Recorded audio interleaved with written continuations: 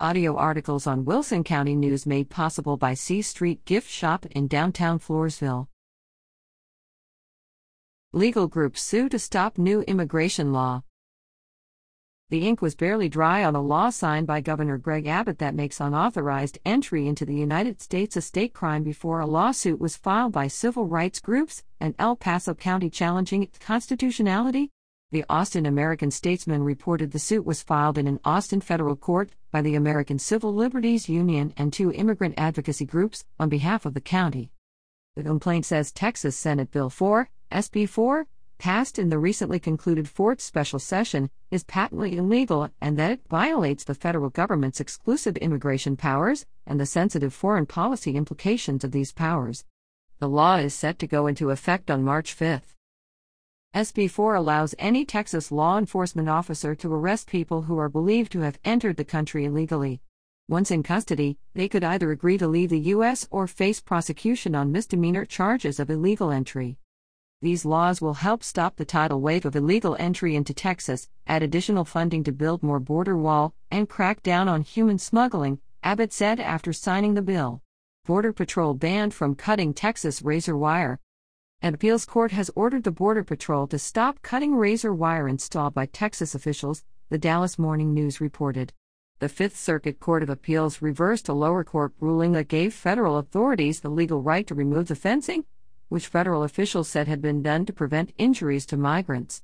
The state contended, however, that federal agents were removing the concertina wire simply to let migrants enter Texas without notification. Colonel Steve McCraw, Texas Department of Public Safety Director, said the state agrees that the wire should be cut in cases of emergency. "We're doing it to go rescue somebody," he said. "We're not doing it to allow a large number of migrants to enter between the ports of entry. We want them to go to the ports of entry." Texas has lowest gas prices in country. Gasoline prices in the state are at their lowest level in nearly 3 years, according to American Automobile Association, AAA. The current average is $2.57 a gallon, the lowest average gas price in the nation, according to a Texas Standard report. Matt Smith, an energy analyst for PLR, warned Texans that higher prices are likely during the holiday period. The AAA is projecting 104 million travelers are driving at least 50 miles to their holiday destinations, while air traffic is expected to be the busiest ever, with 7.5 million air travelers this holiday season. Smith said a number of factors, including unrest in Yemen and the Middle East, could cause oil prices to rise, leading to higher gas prices in the future. "We've seen a lot of bearishness that has pushed these prices to multi-month lows here. We may be at the point now where we're seeing a bit of a turnaround going forward here," Smith said. ERCOT chief, "Grid is ready for winter." The chief of the Electric Reliability Council of Texas, ERCOT, told his board last week that added power generation will be sufficient this winter, despite population growth and lower output from wind power turbines because of less wind velocity. "We are as ready as we have ever been to deal with the challenges of the winter season," ERCOT Chief Pablo Vegas told the board. The Statesman reported Vegas' statement of confidence in the grid comes just 3 weeks after ERCOT warned much of the state could face rolling blackouts starting next month, most likely in the early morning hours before solar generating facilities can be utilized. In the wintertime, the peak of the system tends to happen in the early morning hours as people are starting to wake up at 7 a.m., 8 a.m., Vegas said. "It's still cold from an overnight winter cold, and we don't yet have the resources like solar resources on the system at that point in time." Vegas said 800 new projects have been added to the grid in the past year. ERCOT's chief meteorologist is predicting a milder than usual winter for much of the state. Amount of state in drought declines. Drought conditions across Texas are declining, with 43% of the state in some stage of drought at the end of November, down 22 percentage points from the end of October and 42 percentage points from early September.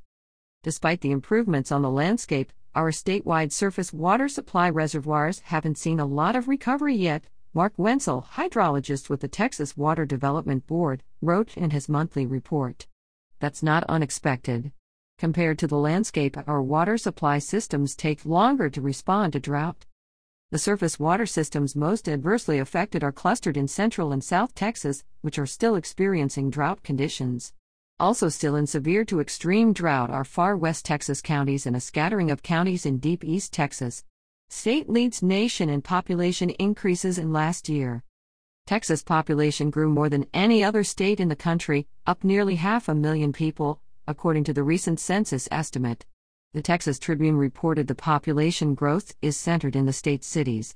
Nearly 70% of the state's residents live in the four largest metro areas: Houston, San Antonio, Austin, and Dallas-Fort Worth. While the state had the largest total increase in population, two other states had higher growth rates than the 1.6% recorded here: South Carolina and Florida. The South accounted for 87% of the country's population growth in the latest census estimate.